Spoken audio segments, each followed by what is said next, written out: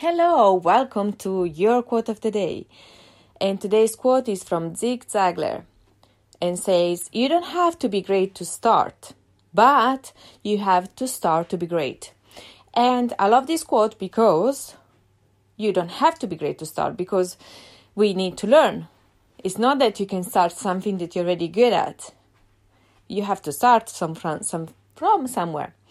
So, if you want to be great at something, you have to start somewhere.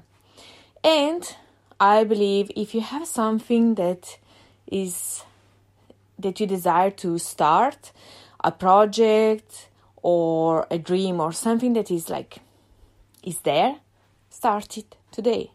What is the tiny step you can do today to start it? It can mean to read an article, or to see how to start a podcast or a blog post, or how to edit a video, whatever it is. Why don't you start it today?